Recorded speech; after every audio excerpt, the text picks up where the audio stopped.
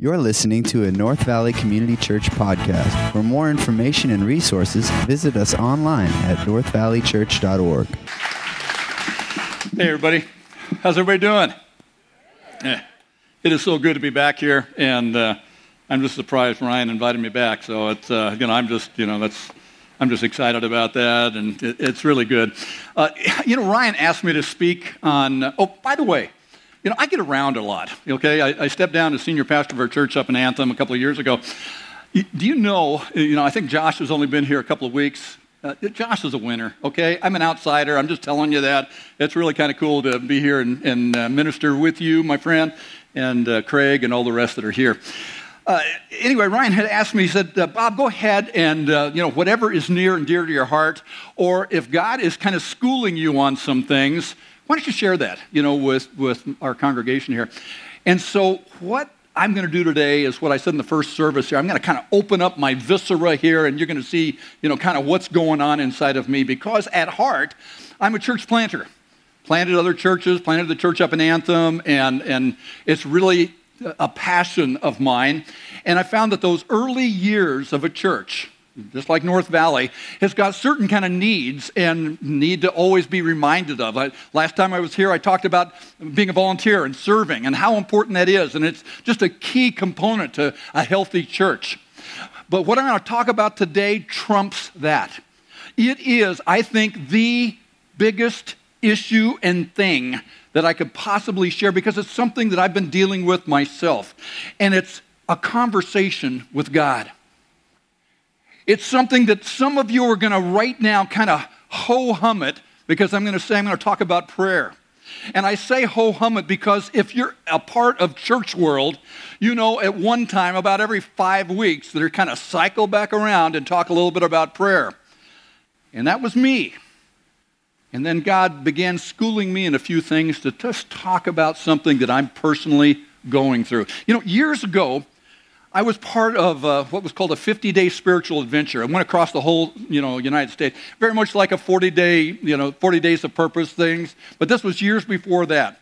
And they had different titles for different years. And the one that I really enjoyed the title of, it was called Untapped Miracles for Tapped Out Christians. And I thought, there are times in my life where I just feel tapped out. I'm born and raised here in Phoenix. And so about July, the heat gets me and you just feel like you got no energy to do much of anything. And so I've lived a tapped out life from time to time, and so have you. We all have. And there are times in our life when we so desperately want to see a miracle of God doing something beyond what our scope is. And I found in the years of ministry that usually when that happens, it's in association with my conversation that I've had with God. Somehow my prayer life interfaces someplace with God, and there are consequences to that, and many, many times it's God just doing something beyond what I can ask, think, or imagine. I don't know if that's your experience, but that's mine. And so lately, God has been surfacing this in my own life. And I've said, I really want to have a fresh look at this. Now, I don't know if you've thought about this or not, but you would think if you hung out with Jesus for 3 years, you would think that you would get the basics. So here's Peter and James and John, some of the key people following Jesus. And just hours before Jesus goes to the cross, Jesus asks one thing. He says, hey, guys, would you please just kind of watch and pray for me? And so they go to the Garden of Gethsemane, and you know the story.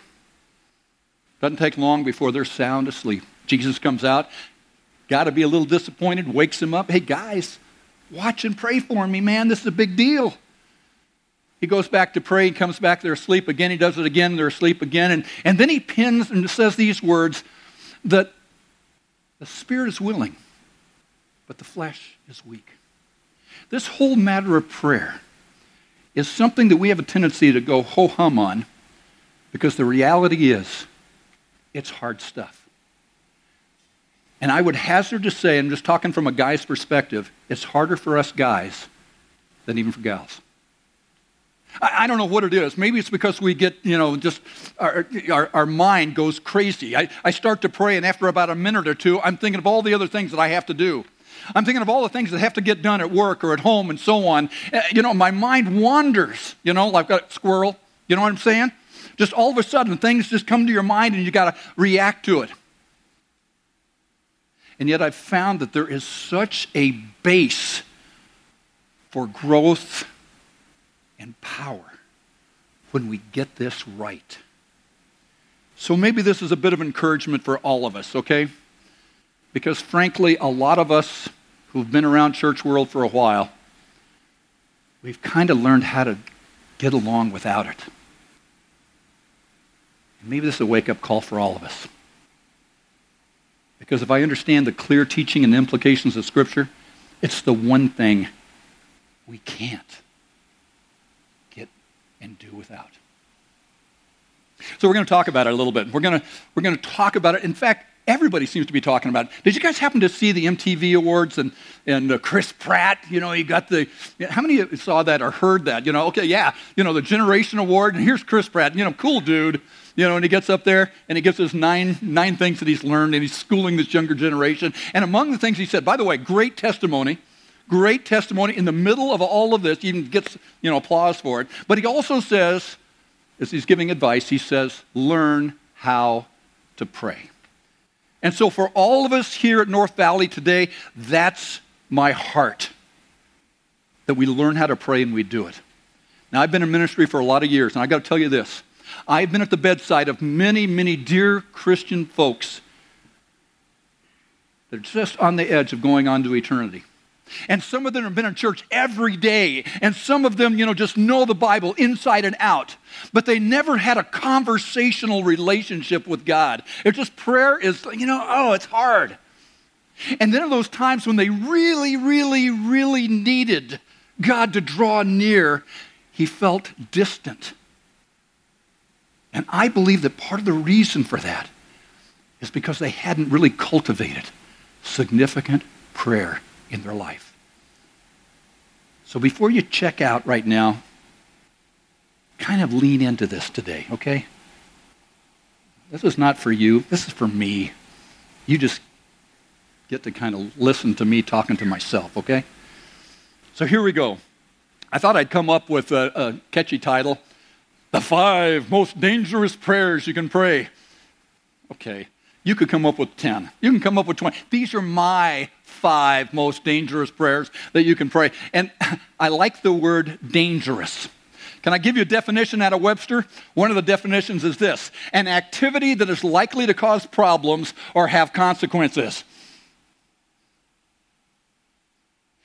I want to challenge you that if you happen to take one of these 5 prayers and pray it, I guarantee you, if you do it with all sincerity, it becomes an activity that will cause problems, and I guarantee there will be consequences to it. But I'm a guy, so I kept it really simple. All 5 of them only have 2 words to each one. And I don't want you to remember all 5 of them. Don't. I want you to remember one of them. One of them that God specifically speaks to you today about. Because I don't believe anybody here is by accident. I believe that God drew you here today, even if you've been coming every day for the last 4 years. God's here. He's going to do some things. A dangerous prayer. If God really answers my prayer, everything in my life might change.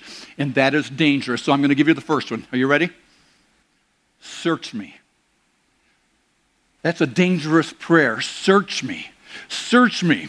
In other words, God, look for what is hidden in my life and reveal it to me. Look what is hidden from other people, maybe even hidden from myself, and somehow reveal it. Expose me to that hiddenness in my life. I have a good friend in Montana. For 16 years, he's been a TSA agent at the airport up there. And I just talked to him, really, just very recently, and I asked him, hey, listen, in 16 years, have you ever had some really goofy things, people trying to smuggle in, otters or something like that? Have you ever had any crazy things?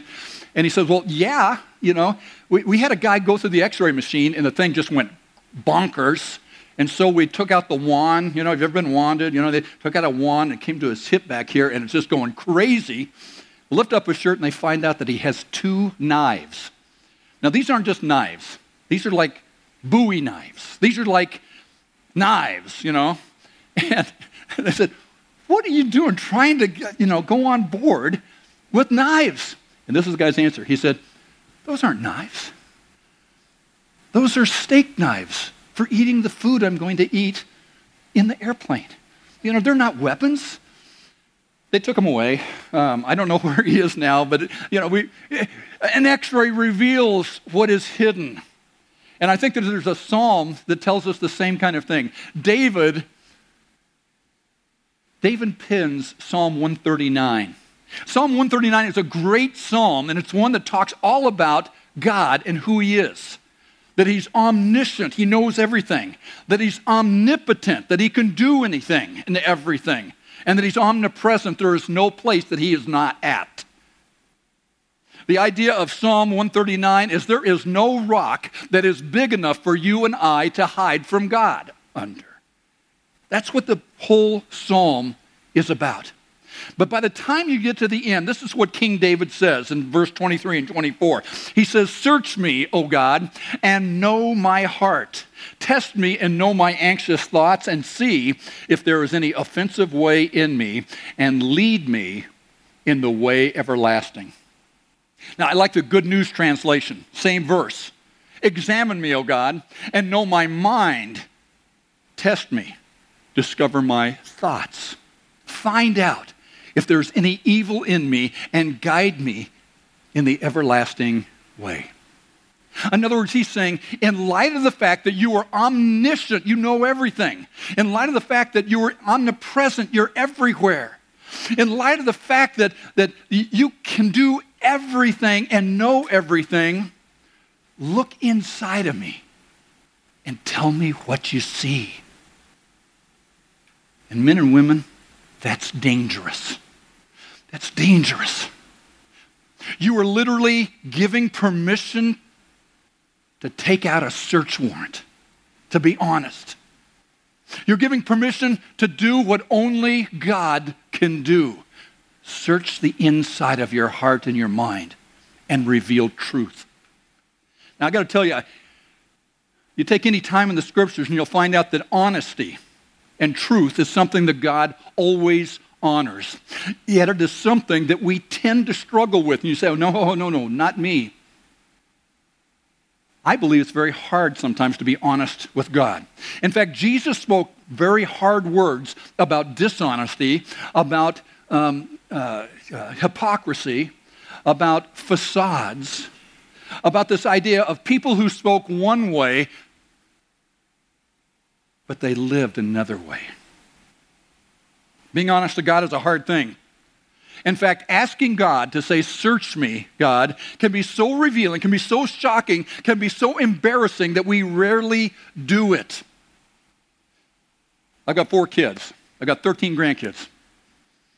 As my kids were growing up, my oldest son, Jason, I remember asking all my kids, but I remember Jason in particular, and believe it or not, this is crazy. I was sharing this in the first service, and my phone rang, and it was Jesus. It was Jesus too, probably. But it was Jason. Crazy. Anyway, Jason, I sat down with him along with the other kids, and I said, Jason, tell me, how am I doing as a dad? Do not ask that, men, if you don't want to hear the truth. But he told me. He said, Dad, you're just not around. Dad, you're in church more than you're with us. I was waiting for him to say, oh man, you are awesome. You were such an amazing dad. You do it all great. And he didn't. He said, I just don't see you, Dad. And I have to tell you, this is the truth. As if everything else I'm telling you is a lie. No, this is the truth. The trajectory of my life changed that day. It was a wake-up call. And I made some choices concerning church and ministry and so on, and really began pouring into my kids in a very, very special way from that time on. I have to tell you now that I'm an old dude, all 4 of my kids are just serving Jesus in a great way, a deep way. They're successful in life. Like I said, I've got 13 grandkids, and each of them are being poured into by their family as well. And one day I'm going to just see Jesus, and I'm going to make this transfer from here to there. And I think in that area, God will say, well done. Because my heart was searched, and I heard the truth, and I responded. It's a hard prayer to pray, but I want to really encourage you. It's hard because the truth about ourselves is sometimes very hard to handle.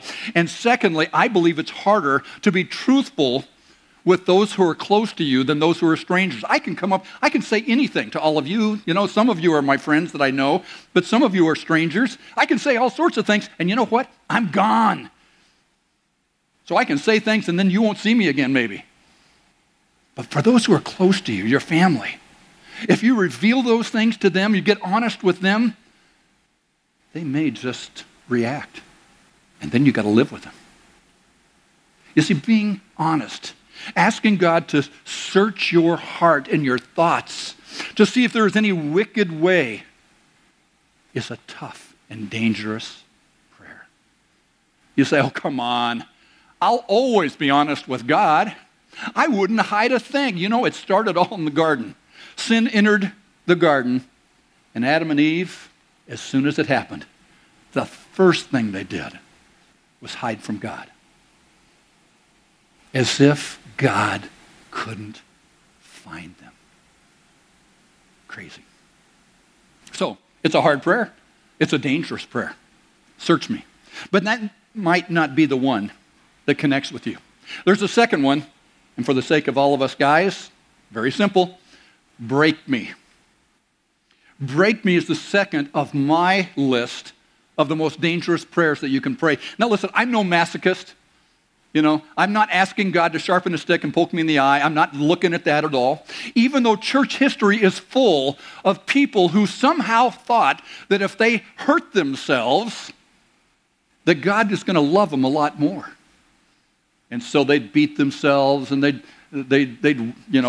go on their knees 2 miles to worship God and stuff. I don't see that in the scriptures any place at all. And that's not what I'm talking about here at all either. What I am telling you is this. I'm an athlete. I'm an aging athlete, but I'm an athlete. I pole vaulted and ran the decathlon when I was in college, and during those days, I worked out in the off season with the Phoenix Track Club. And I did that. It's kind of interesting. It was an all-girl track club. Way to go. Okay. And part of the reason was not because it was all-girl, but there's a little bit there. Anyway, the main reason was because Fred Moore was the coach. He was an internationally acclaimed coach, and several people went on to the Olympics and to some of the other, games and track meets and relays around the world. And so I wanted to hang out with this guy as much as possible. I wrote down, and I found it and put it into my notes here today, something that Fred Moore said.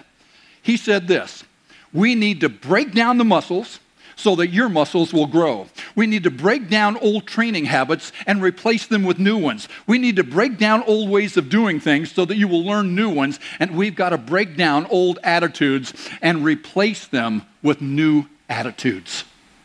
Boy, that's good stuff. That's good in terms of sports, but it's really good in terms of our spiritual life, and especially concerning a prayer, break me. Now, what am I asking him to break me of?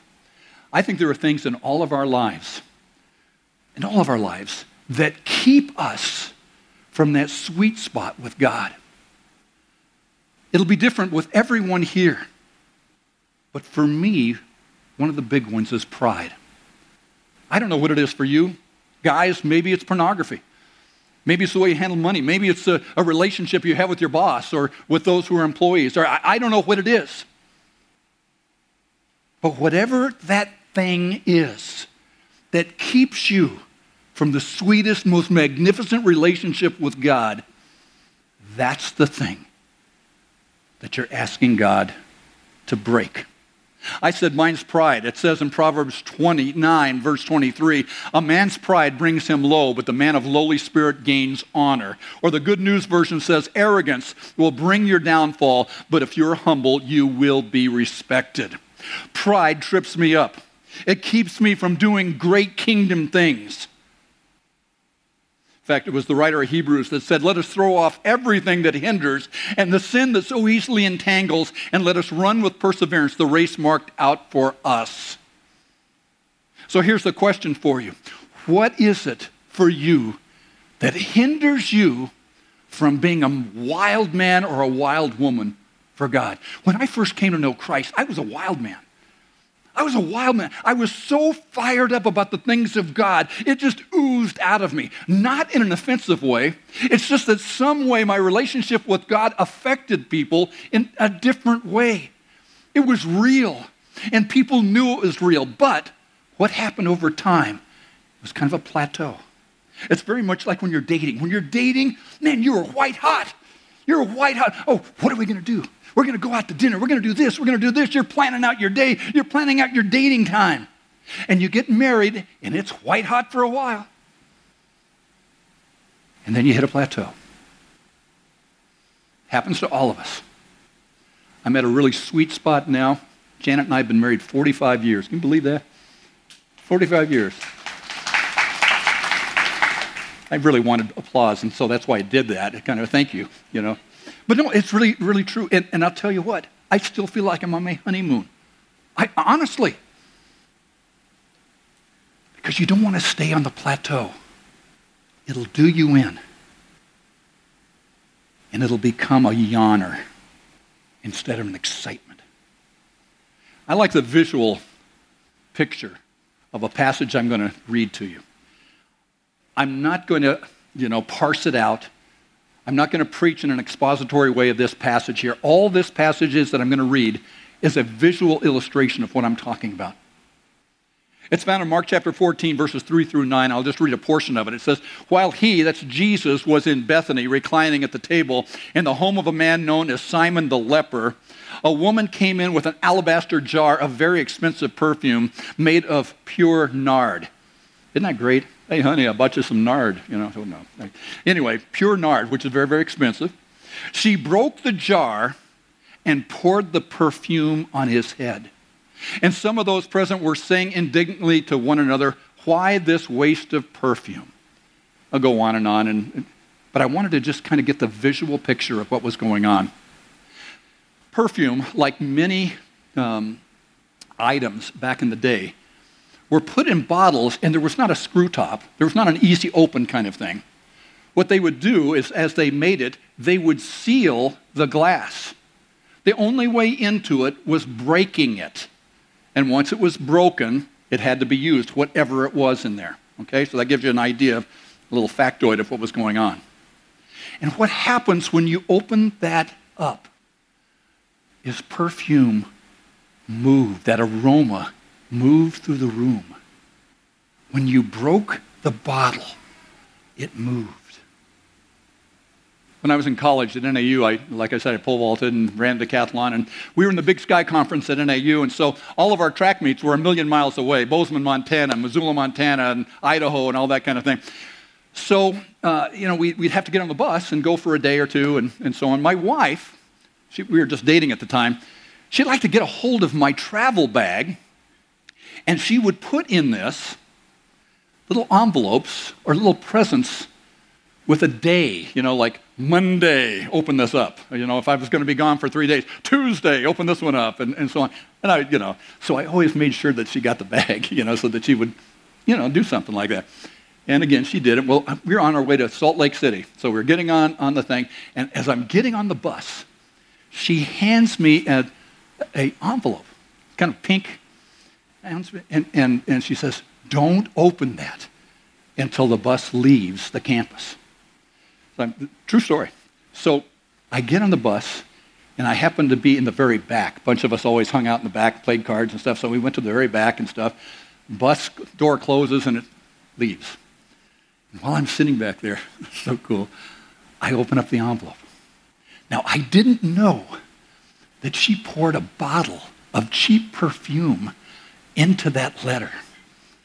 And I opened it up, and the aroma was pungent. I mean, you could visibly see the aroma move forward, okay? And guys, they were on the bus, and as it got to them, they'd look back. And they all the way on the bus until we got to the bus driver, and the bus driver, whoa, what's this? And get this, 8 hours to Salt Lake City, and it was filled with that perfume. And do you know how I felt?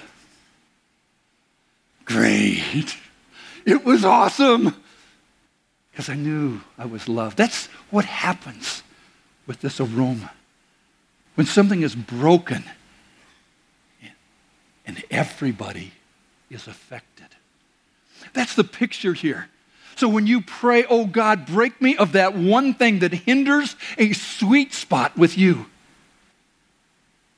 everybody around you gets affected. Marriages get strengthened. Relationships with your neighbors grow a little deeper. Maybe that's your prayer. But here's the third one. And the third one is simply stretch me. Stretch me. When we ask God in prayer to stretch us, we are literally telling God we want to grow in our relationship with Him. We are telling the Lord, I'm not content to stay where I'm at in my relationship with you. And that is so dangerous. It really is. Because first of all, you're admitting that you haven't arrived. You're admitting that you're not there yet. And secondly, you're asking God to do things necessary to make you mature. That's dangerous. God, do whatever you need to do to grow me up in your faith. Oh my goodness. In fact, let me just tell you, don't do this one. Because this one's hard. This one really is dangerous. Because maturity is a funny thing. Maturity of character and heart does not automatically happen over time. It just doesn't. You and I have rubbed shoulders with people our whole lives that have been in church for years, perhaps, and have never really matured in their depth and relationship with God. Maturity comes, listen, 2 things. By learning more of what is right. And it also comes by being placed in situations that allow us to apply what we've learned. There's a great passage of Scripture in the book of Hebrews. And I love what the writer of Hebrews has been doing. Hebrews was written for 2nd and 3rd generation Christians, okay? What do I mean by that? 2nd and 3rd generation Hebrew Christians. They were Jewish. Their grandfathers were Jewish. Their fathers were Jewish, and they came to know Christ. And so this is kind of an appeal to those 2nd and 3rd generation Hebrew Christians. And he talks about a whole lot of things, and the roots of Christianity found in the sacrifices, found in a whole lot of things. In the chapter right before what I'm going to read here, he's doing a teaching on a dude named Melchizedek. And Melchizedek was a priest, and he spent a lot of time with Abraham. Not a whole lot was known, but many people believe that he was a type or a picture of Jesus Christ himself. And so he was teaching about Melchizedek, and by the time you come to chapter 5, verse 11, okay, here's the context. This is what the writer of Hebrews says. We have much to say about this. He's talking about Melchizedek. But it's hard to explain because you are slow to learn. In fact, though by this time you ought to be teachers, you need someone to teach you the elementary truths of God's word all over again. You need milk, not solid food. Anyone who lives on milk, still being an infant, is not acquainted with the teaching about righteousness. Listen to this. Here's the key.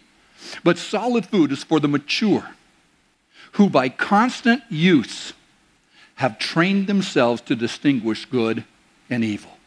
You want to know what solid food is? You want to know what maturity is? It's right here. This is it. By constant use have trained themselves to distinguish good from evil. It is a dangerous prayer to say, God, stretch me. In other words, put me into situations where I can apply what you've been teaching me and make a decision of what's right or what's wrong. Boy, does this apply to business.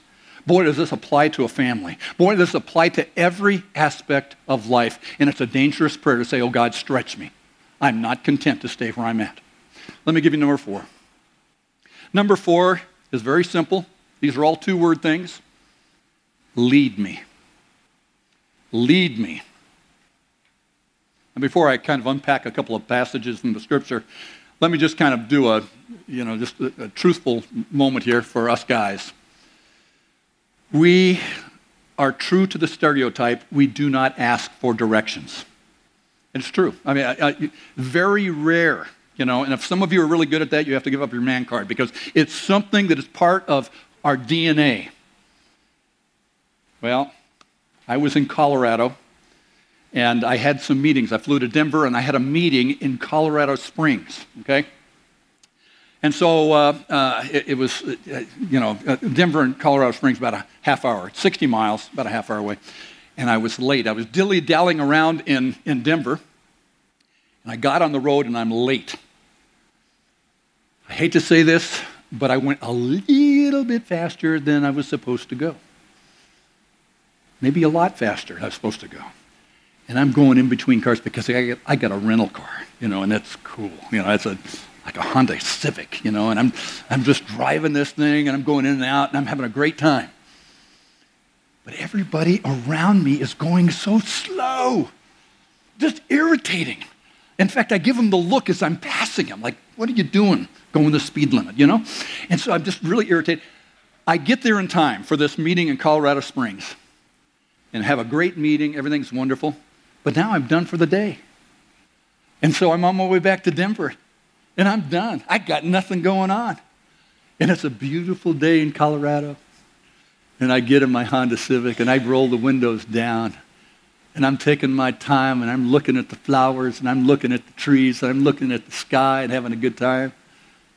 And 1 million people are buzzing by me, pew, pew, so fast. And I'm saying to myself, where are those guys going in such a hurry? And then it dawned on me. I'm the standard. I'm the standard of what's fast or what's slow. I'm the standard of what's right and wrong. The speed limit isn't. I am. And I find that I like to take the reins of leadership away from God all the time. And when I pray the prayer, lead me, I'm basically acknowledging the sovereignty of God and his ability to lead and direct my life. I'm putting it in his hands rather than mine. It says this in Psalm chapter 5, verse 8. It says, lead me, O Lord, in your righteousness. Because of my enemies, make straight your way before me. Psalm 27, verse 11. Teach me your way, O Lord. Lead me in a straight path because of my oppressors. How about Psalm 61, verse 2? From the ends of the earth, I call to you.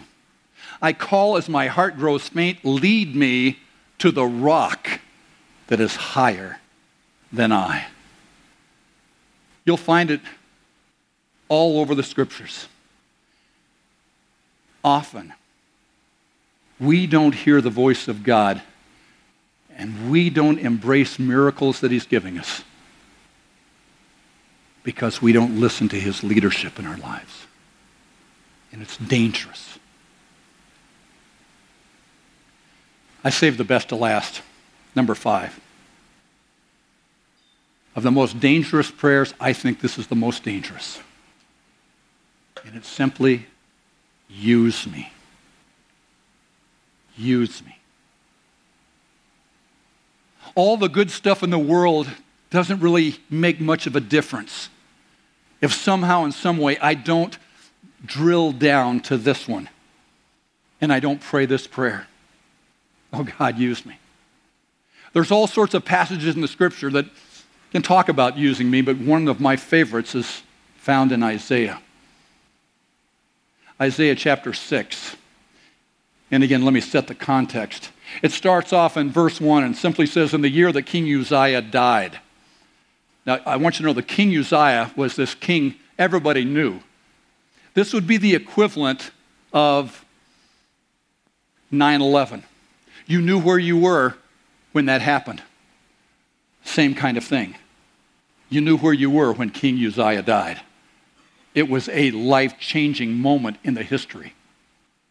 And Isaiah simply says, in the year that King Uzziah died, I saw the Lord seated on a throne, high and exalted, and the train of his robe filled the temple. Above him were seraphs or seraphim, each with 6 wings. 2 wings they covered their face, 2 wings they covered their feet, and with 2 they were flying. And they were calling to one another, holy, holy, holy is the Lord Almighty. The whole earth is full of his glory. And the sound of their voices, the doorposts and thresholds shook, and the temple was filled with smoke.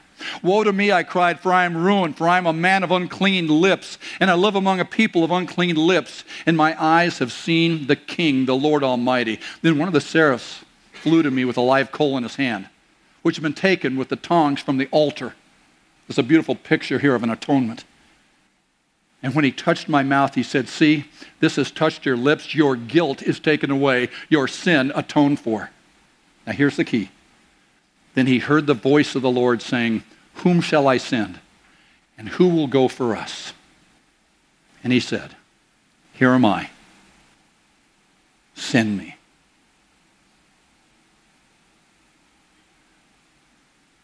If I don't already have your attention, would you lean in for a second?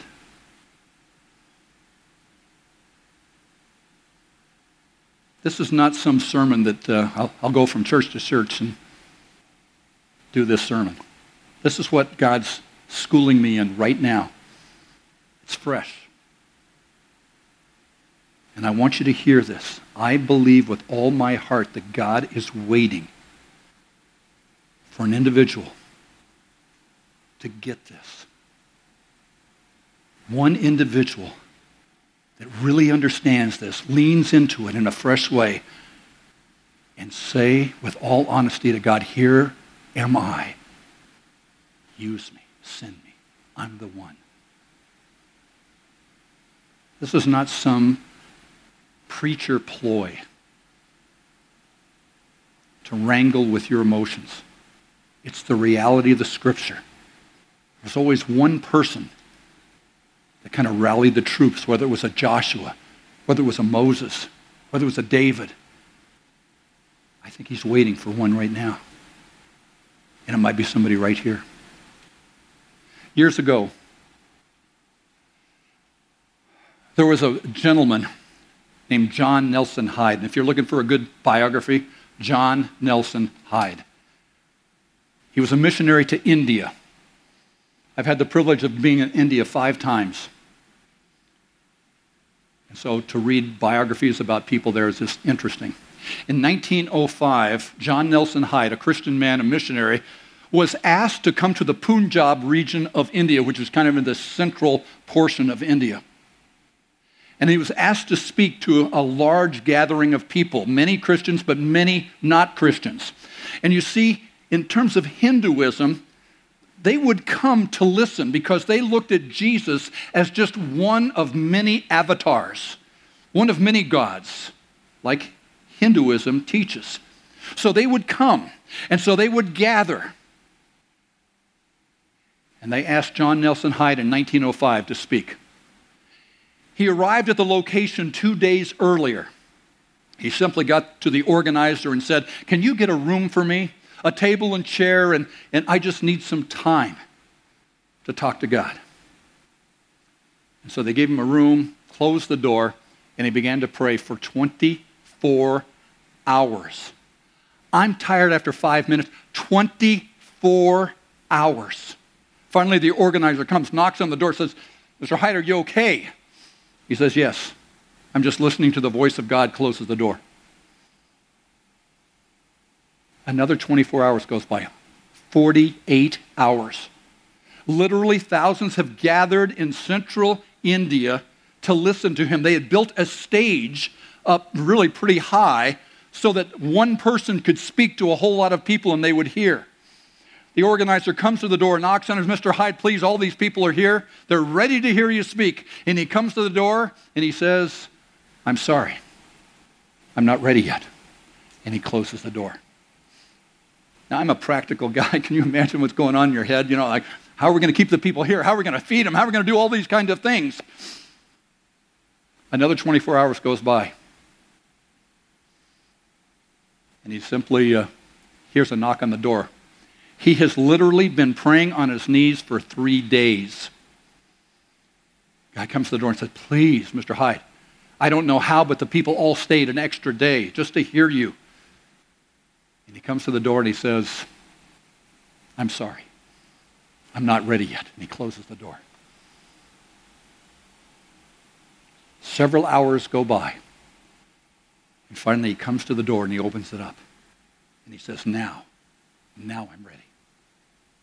And I want you to visualize this. He goes up onto this large platform. Everybody is there. They're waiting. There's energy. There's all these kind of things going on. And the first thing that he says is, you'll love it, let's pray. I mean, this guy's been praying for 3 days. Let's pray. Heads go down all over the place. And he begins his prayer with 2 words, only 2 words. And he simply says, oh God.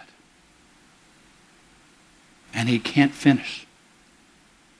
Because the Spirit of God begins to move over the people that were there, and hundreds of people run toward the front stage to come to trust Christ as their Savior. Absolutely true story. Read it in the biographies of John Nelson Hyde. Now here's the question. Do you believe that it was because he was such a powerful speaker and he said those words, oh God, that everybody moved? I think it's because he had this intimate relationship with God and saying to God in prayer, oh God, I'm the least of people, but use me. I want to hear your voice. And history will record that that kind of movement of the Spirit of God hasn't happened since in India.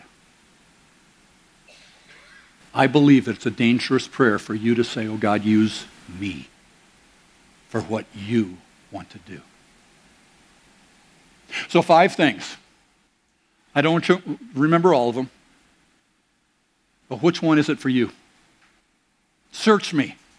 Oh God, search me. Break me of that thing that keeps me from you. Stretch me. I'm not content with the status quo anymore. Lead me. I'm done leading myself. Or, oh God, use me. Which is it for you? Which is it?